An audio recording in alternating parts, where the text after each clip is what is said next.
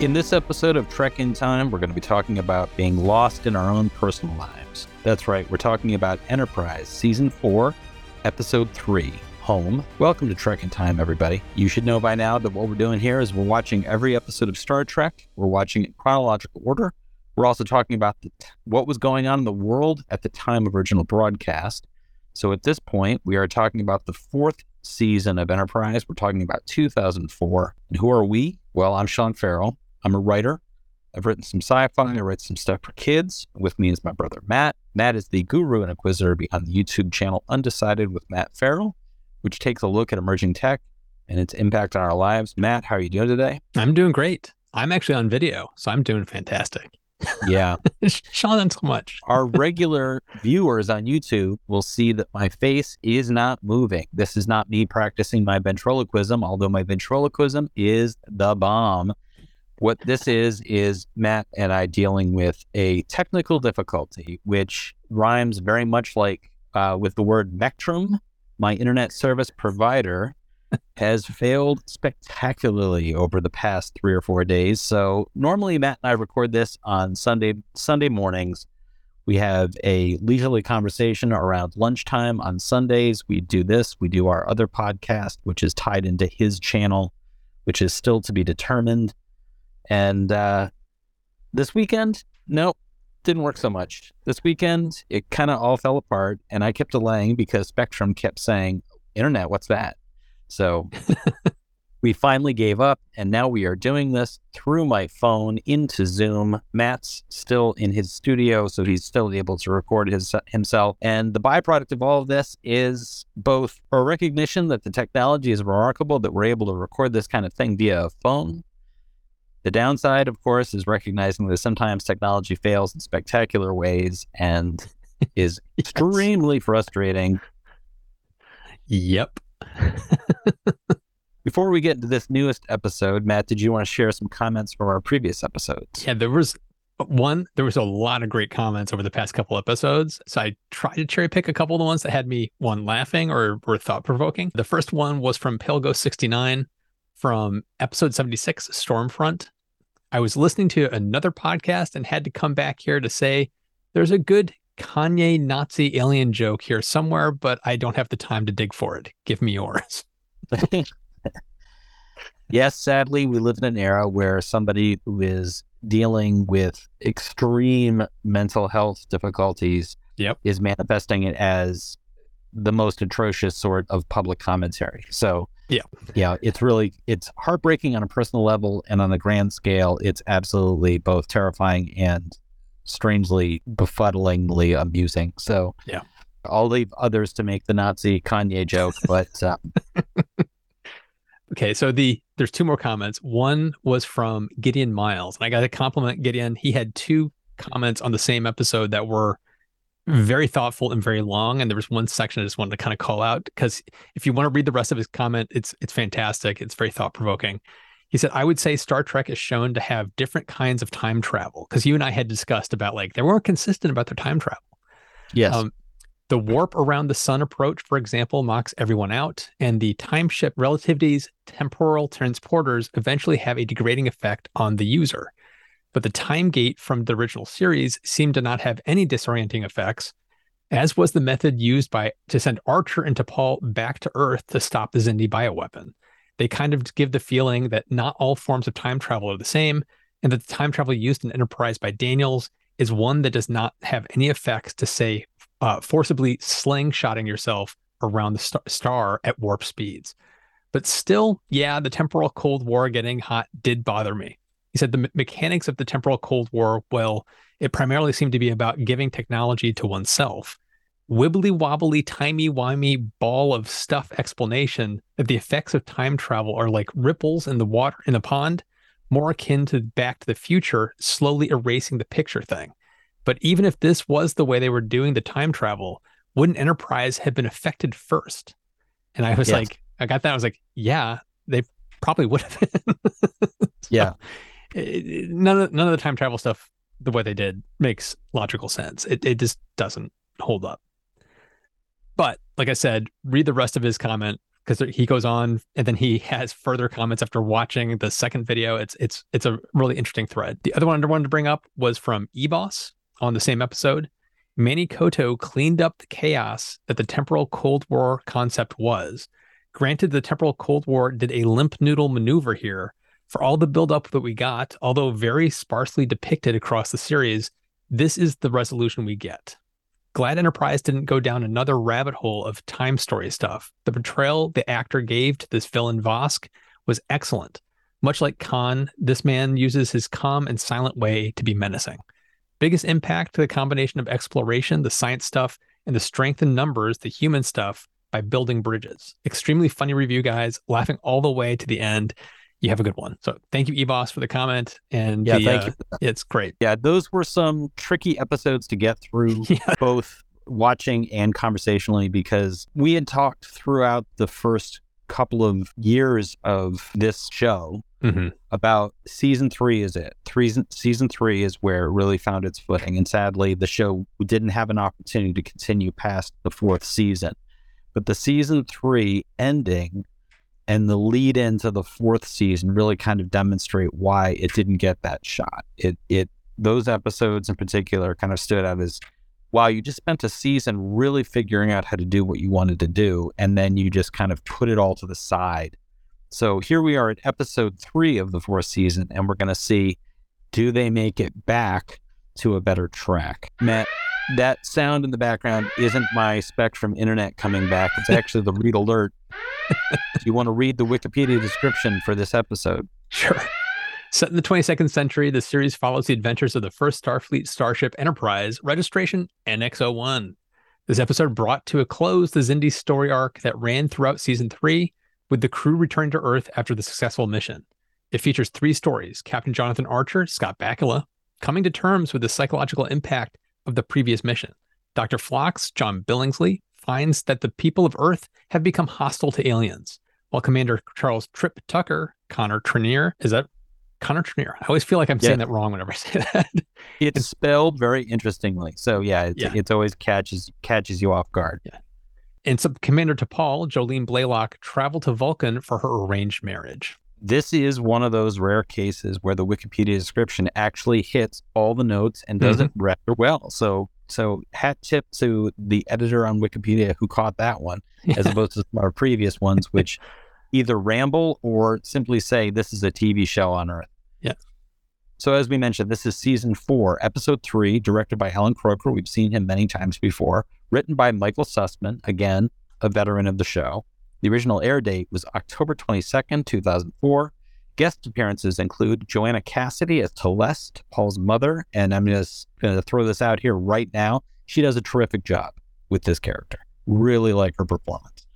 Michael Riley Burke as Koss, Ada Maris as Captain Erica Hernandez, Gary Graham as Ambassador Sabal, Vaughn Armstrong, Admiral Forrest, both of them regulars on the show, Jim Fitzpatrick as Commander Williams, and Jack Donner as the Vulcan priest. And on October 22nd, 2004, Matt, what were you singing along to? I know you want it to be.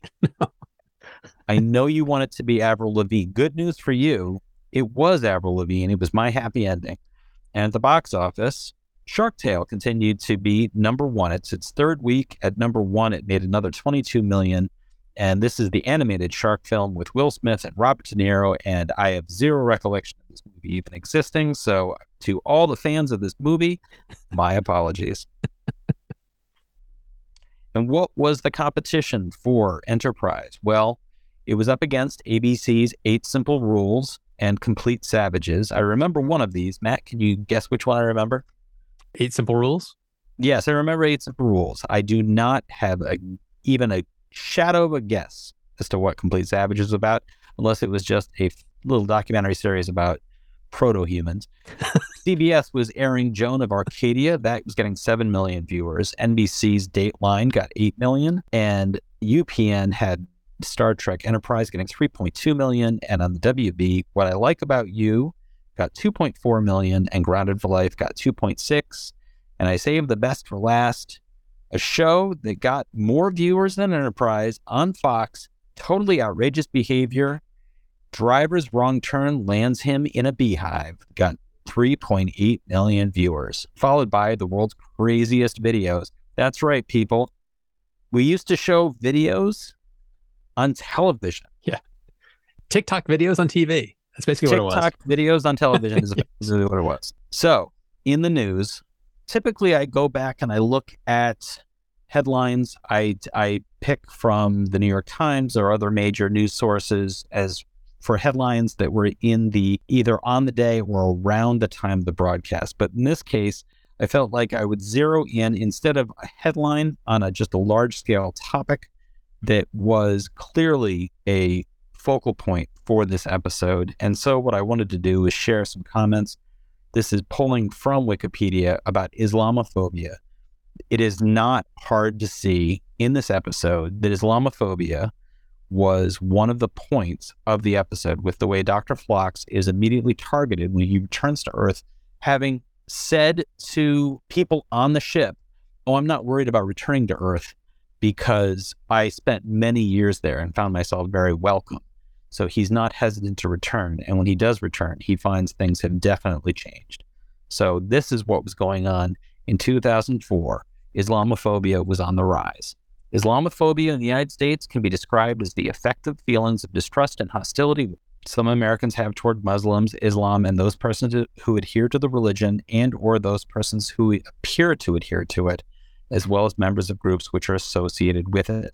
In the United States today, there are numerous attempts to mislead Islamic teachings, degrade and slander Islamic groups, and undermine and discredit the faith itself. American Muslims are often racialized and face discrimination due to stereotypes and generalizations ascribed to them.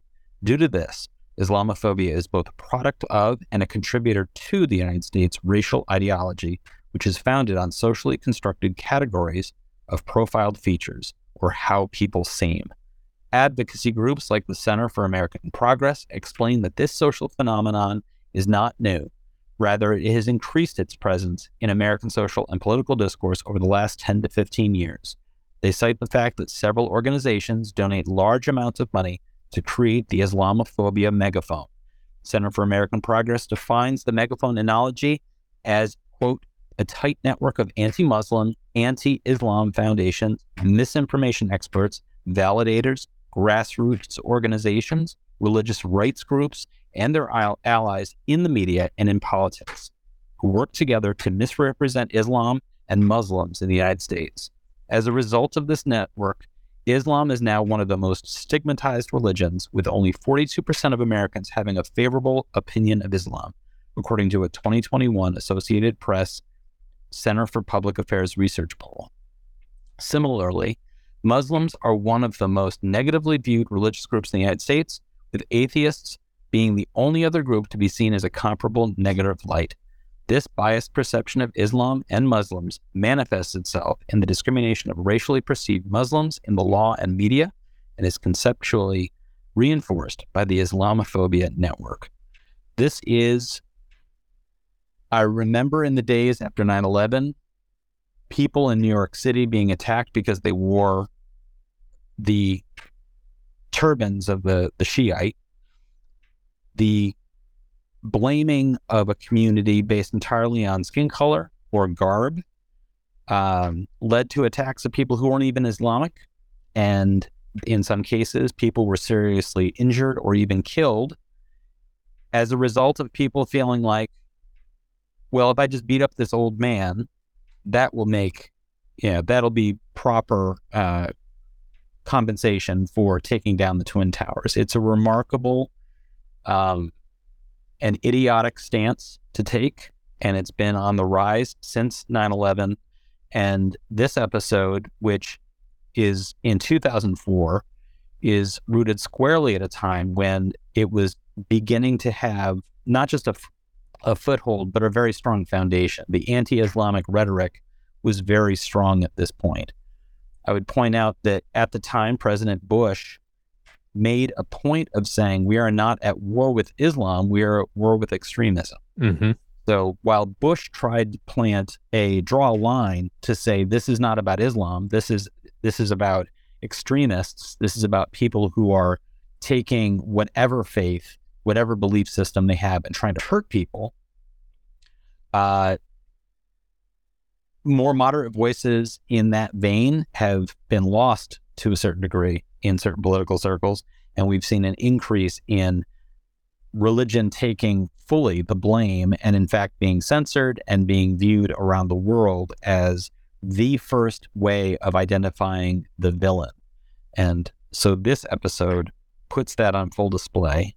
It was interesting to see that storyline, these three plot lines. This is a case where we have three plot lines that don't really reflect on one another, but they are all of a cohesive whole nonetheless, because as I was watching it, it occurred to me that what this was a demonstration of deeply personal moments in an individual character's lives having the time to shine, as opposed to most of our episodes, which have focused instead on outside plot factors driving reaction from cast members. So in this case, we have the opportunity to dive a little deeper into the inner lives of the characters, and the one that spoke the loudest to me was Dr. Phlox's. His disappointment, his fear, and his change of behavior as a result of being attacked in a bar is by far, I think, the simplest of the plot lines. It is the most, like, from point A to point B, it doesn't have to travel very far. He literally just leaves the ship, gets attacked, and then goes back to the ship. Yep. But it has, in my viewing, was some of the biggest impact of the show. What did you think about that one? I liked it. I liked it better than the captain's journey, and I liked it better. I didn't like it better than T'Pol and Trip's journey. For me, it was the T'Pol and Trip journey that struck me the most. This one was the second, and part of the reason for that was this may have been just my viewing, looking at it with a modern lens. It felt ham-fisted, and it felt really on the nose, and just a little too, I don't know, overly dramatic. And this is kind of a broader comment about the episode as a whole. I felt like, I don't know if you are picking up on this. This season, we've talked about this before, it clearly had its budget cut. And this episode felt the most soap opera and low budget that I've ever seen on the show. And it was, to me, distracting at times because it felt like a 3-camera sitcom shoot at moments during the episode. And that scene in the bar, I don't know, it felt like, I don't know, community theater at times. And so for me, I was getting really distracted by that. So I may have muted my the impact of the message that was being said. Yeah, I agree with a lot of that. I think that this episode has a certain after school special feel to it. And it's disappointing, especially for me. I was less disappointed in the Phlox storyline. I agree with you. It's pretty ham-fisted. It's pretty on the nose. But I also think it's appropriate for the time that the show was produced in. I think it's demonstrating a real kind of huge stop sign moment to the viewer to say, hey, if you're doing this kind of thing, knock it off. Like it literally is. It literally has the feel of somebody stepping out and looking directly into the camera and saying, are you attacking people because they're Islamic? Stop it.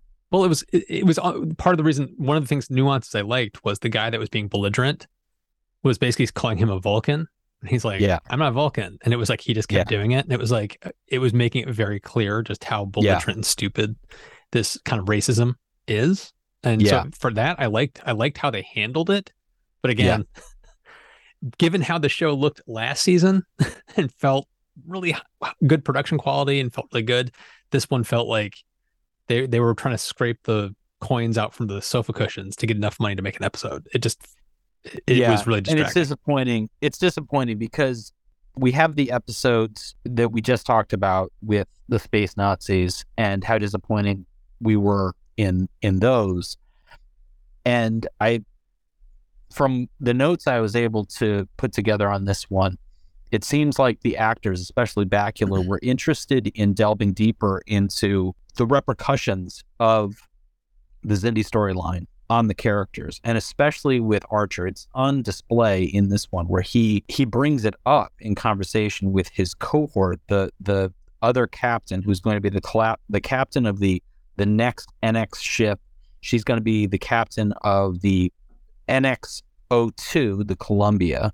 It's Erica Hernandez is the character's name. And he reveals to her again and again and again, there are things out there that we weren't prepared for. You need to be ready to be pushed morally and ethically. And he brings up, effectively, he's turning to her again and again and saying, I have PTSD. Yep. And that is a extremely realistic and compelling storyline to pursue, especially given the realities of what was going on with the U.S. military at this point, the war in Afghanistan, the war in Iraq. We had soldiers coming home with PTSD. That would go on and continues to go on to this to this day. The reality of those wars, the veterans that came out of it, the impact on the individuals, the families is a real thing. And this was an opportunity for the show to wrestle with something in a deep and meaningful way. It reminds me very obviously of the post-Borg Locutus storyline from Best of Both Worlds, followed up by the Star Trek Next Generation episode where Picard goes home and finds he's actually thinking about leaving Starfleet, and he returns to the one person instinctively that he knows will give him the full, unvarnished truth, which is his older brother. He trusts that his older brother will tell him, do you still have what it takes or not? And so he goes to the one person who will not pull punches, and they literally fist fight about it. And he finds forgiveness in his brother in what is one of the most beautifully portrayed scenes. That scene is so powerful. Star Trek. It is so incredible.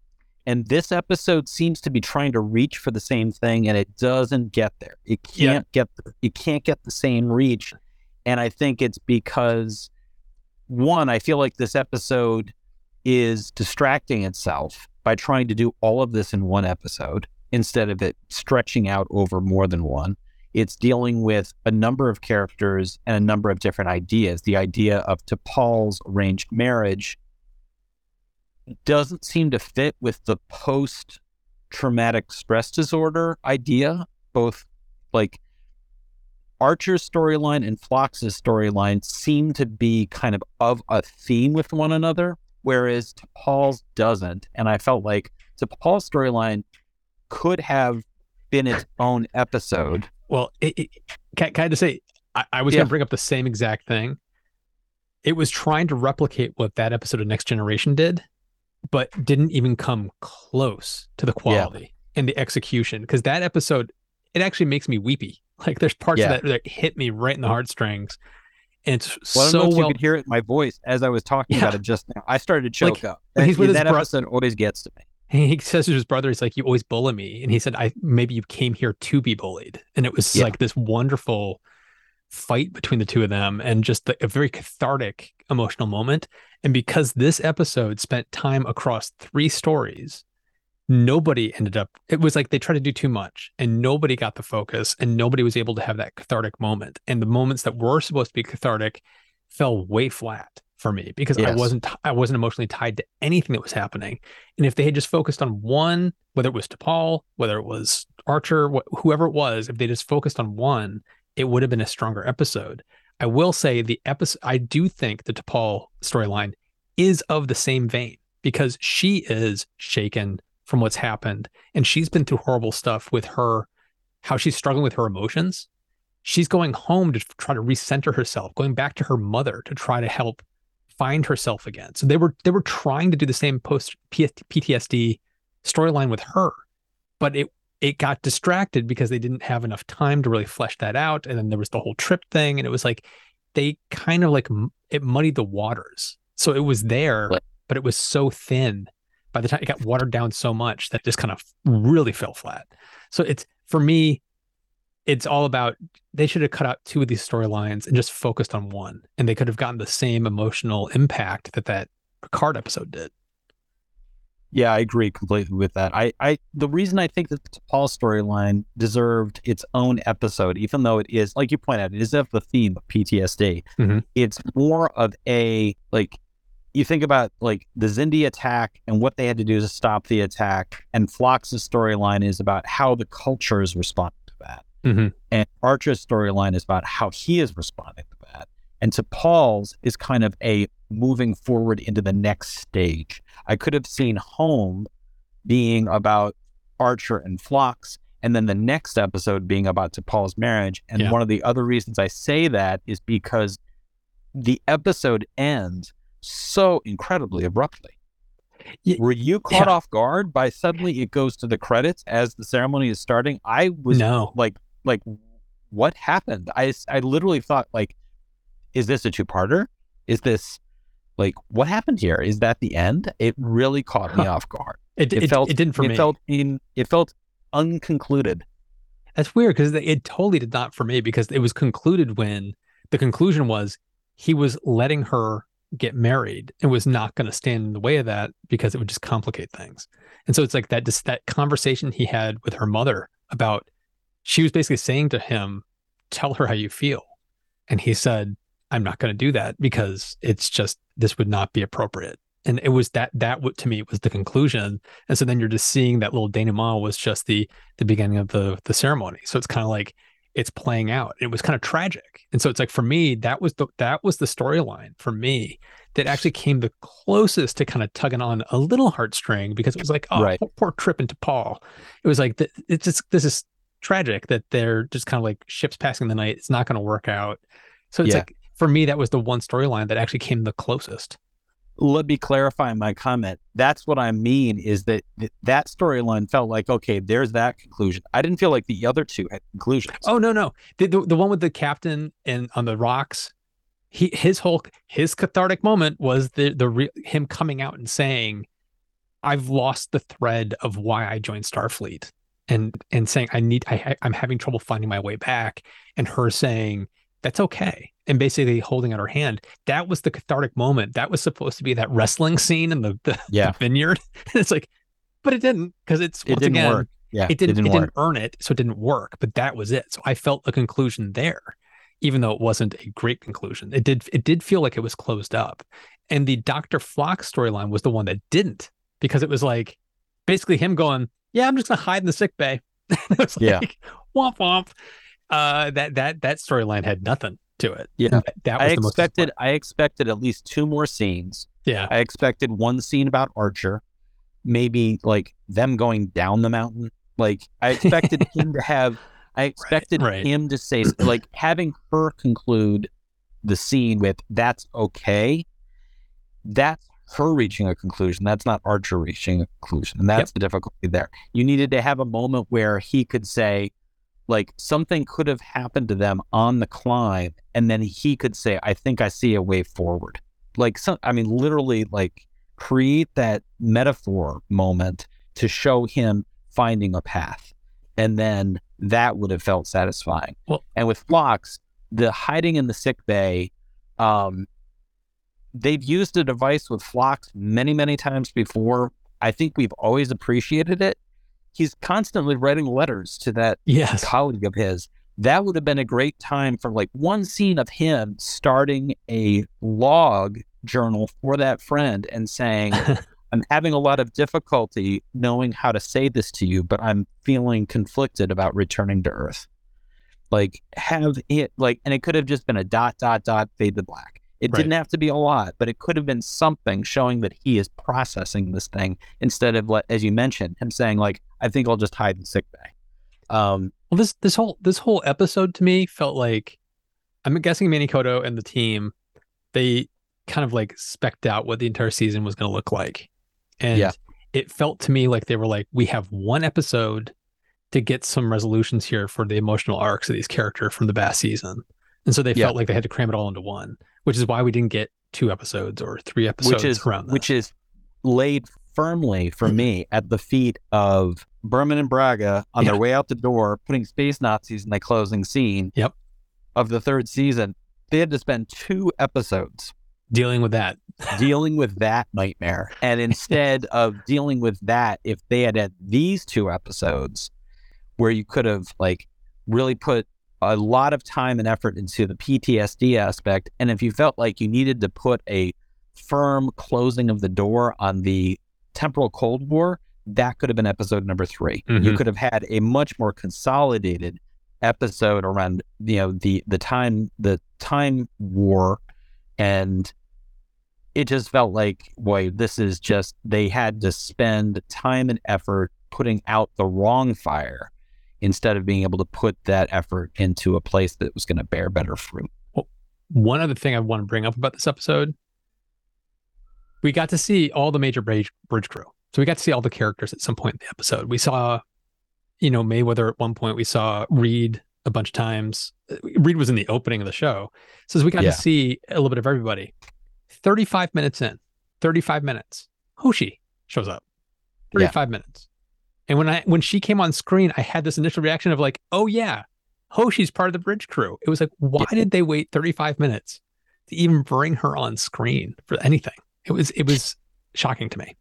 And at that point, not only is it shocking, it sends the message that for some reason she wasn't going back to Earth. Yeah. It's like she's in sickbay. She's only there because she had that parasite put into her by the Xindi in an attempt to, extort control over her. And I'm like, so the one and only place for her to undergo that level of treatment was with Phlox on the Enterprise. Is she not going back to Earth for that reason? And she was the one character that would have conceivably had the most drive to get back to Earth because she was the most reluctant member of the crew in the first place. Yep. So it just seemed, that was distracting. Ultimately, I think that the performances in this one are typically fine. And I want to bring up again, Joanna Cassidy. She is terrific in this, I think, as T'Pol's mother, bringing a very slow and steady simmer to a character that is supposed to be repressed. You can sense her unease in very subtle ways. I really enjoyed her performance in this one. It was very T'Pol-like. Yes. There was I don't know if it was intentional or not, but T'Pol always has this edge of like, there always seems like there's a little bit of emotion bubbling under the surface more than a typical Vulcan. And so it's like her mother was acting the same way.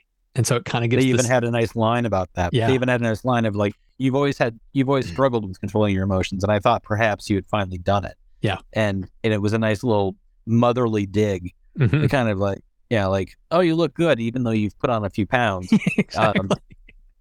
That kind of dig seemed very familial, and it was, that storyline came the closest, I think, to the kind of homecoming episode from Next Generation, where you had, not only did you have Picard going home, but you had Wesley Crusher dealing with the last reminiscences of his father, and Worf's dealing with his human parents. That episode does so many things so well, and really makes you feel like the characters are revealing aspects of themselves to the viewer that they do not reveal to one another, and do not reveal in the midst of battle. So it's, these are the quiet moments that Star Trek really revels in. This episode did not reach those same levels. I do feel like it came closest with the T'Pol storyline. Yeah. I think our assessment is what you brought up in the beginning, which was the thematic point of the episode was the strongest one was the Doctor's storyline. But for me, the emotional core came closest with the T'Pol storyline. And it really kind of spoke volumes to me that it was strongest in that one, and that was the one where you had the most time with two characters from the show. Yep. Around one another. Yeah. When you have the opportunity for the shorthand to take center stage, one of the nicest things in the Homecoming episode from Next Generation is Worf's storyline includes Guinan in an unexpected way. That Guinan is able to kind of guide both the parents towards seeing, like, why is Worf building a wall? And she's able to kind of put a crack in that wall to let those parents get back inside. And with Wesley's storyline, it's between Wesley and his mother playing a huge part in, I've got this thing that I did not recall I don't even know what this says. And it's an opportunity for two people who've been grieving the same person, but are grieving him for very different purposes and different reasons. Yep. And the T'Pol storyline in this one, I think, does a remarkable job with Trip at showing this is a huge step forward in their relationship. From the outside, it looks like the complete opposite. It looks like an ending to their relationship. But this is a huge maturation in their relationship because both of them at this moment are fully acknowledging, like, this isn't just us being curious about one another. This isn't just like a brief romantic entanglement. Without saying it, both of those characters are looking at each other in the final scene when she is moving forward to be married and she stops to kiss him on the cheek. It is a moment where both of them are saying, I love you. And it's that scene speaks volumes without saying a word. And it's because you have two characters that we, the audience, are familiar with. I think that's one of the things that weakened the Archer storyline, is that they relied too heavily on an outside character who we are suddenly introduced to and suddenly find out, oh, there was a romantic relationship here. Oh, there was a romantic and a working relationship here. Right. Oh, she knows all these things about him. It just felt like, wait, I can't catch up. None of it felt quite strong enough. The Picard one had the shorthand of it was his brother. So of course he knows him from his childhood. So it's like, there's baggage there. So it's like, it's a shorthand. There's baggage there. Yeah. And it's the first time that we not only is it his brother, the way they talk about one another with other characters, where the other characters are the ones saying, like, the two of you are always like this. The two of you always go at each other like this. So we're given moments to say, like, oh, this is, we are ready to move forward with that understanding. With this one, we're still trying to figure out who this woman is. And suddenly they're making out on top of a rock and there's possibly a cougar in the background. It was a lot going on. I love the tiger. It's like, what does that have to do with anything? Yeah. And it was a strange misdirect. It didn't amount to anything, and it ended up being used to introduce us to a dream sequence that was very obviously a dream sequence from the very beginning and felt like a completely unnecessary feint. Yes. I don't know about you, but I felt like those several minutes of Archer waking up in the night and finding what he thought were reptilian Xindi and being thrown off the cliff and waking up in a sweat. I thought you could have just cut to him muttering in his sleep and waking up in a sweat with his friend beside him saying, you were having a nightmare. Like, that would have been enough. It didn't have to be us seeing this whole artificial scene effectively. It just felt like time not well used. Yeah, I agree. So here we are at the end of our discussion of this episode, and it feels very much like both of us are looking at this and giving it maybe a low B. Yeah. Like, this is definitely on the better path than the Nazi alien storyline, but I'm still finding myself thinking, like, what could have been? This episode felt like it could have been stronger. What do you think about it? I agree completely. It's like, this could have been stronger, but it's a B- C+ for me. Yeah. So next time we're going to be talking about Borderlands. We'll be moving on to this will be the first time we're going to be seeing what they see season 4 as fully being. This is going to be the beginning. We know it's the beginning of the end, but for this series, which had now just moved to Friday evenings, trying to find a new footing, trying to find a new voice, Borderlands will be our first opportunity to see what they thought the show would be about. Before we get off to that, Matt, is there anything you'd like to remind our listeners about that you have coming up on your other show? Well, just to keep tabs on Undecided with Matt Farrell. There's a lot of interesting videos coming up in the new year, but my main message is have a great new year. Happy holidays. Enjoy yourself. Sean and I are going to be taking a week off, so there's going to be a little hiatus in the show, but just have a great holiday season. Yeah, I double that please enjoy yourselves, enjoy time with friends and family, and stay safe. And as for me, if you're interested in finding out more about my books and my writing, you can check out SeanFarrell.com. You can also just go directly to any bookstore or bookseller. Look for my books directly there. That would be Amazon, Barnes & Noble, Target. Anywhere you find your books, you should be able to find mine. And if you'd like to support the show, please consider reviewing us. You can review us on Apple, Google, Spotify, wherever it was you found this podcast. Go back there and leave a note. And if you'd like to more directly support us, you can go to trekintime.show, click on the Become a Supporter button, and throw a few coins at us. Supporting us directly like that will not only help us produce this show, but it will immediately make you an ensign, and you'll be part of the cohort that gets our spinoff show, Out of Time. Out of Time is a program where Matt and I talk about whatever we like. So we aren't beholden to this chronological discussion. We can talk about any of the other Star Trek shows. Sometimes we talk about Star Trek. We've talked about horror films, sci-fi films. We've talked about some fantasy stuff. So if you support us directly, you get access to all of that. We hope you'll consider doing that. I'm going to want to talk about Lower Decks in an upcoming one. I'm going to want to talk about Lower Decks. I'm also going to want to talk about the new Willow show on Disney+. Yep. So those are two things that I think we're both looking forward to. All of that really just helps support the show. Thank you so much, everybody, for listening or watching. Once again, happy holidays. Hope everybody stays safe, and we'll talk to you next time.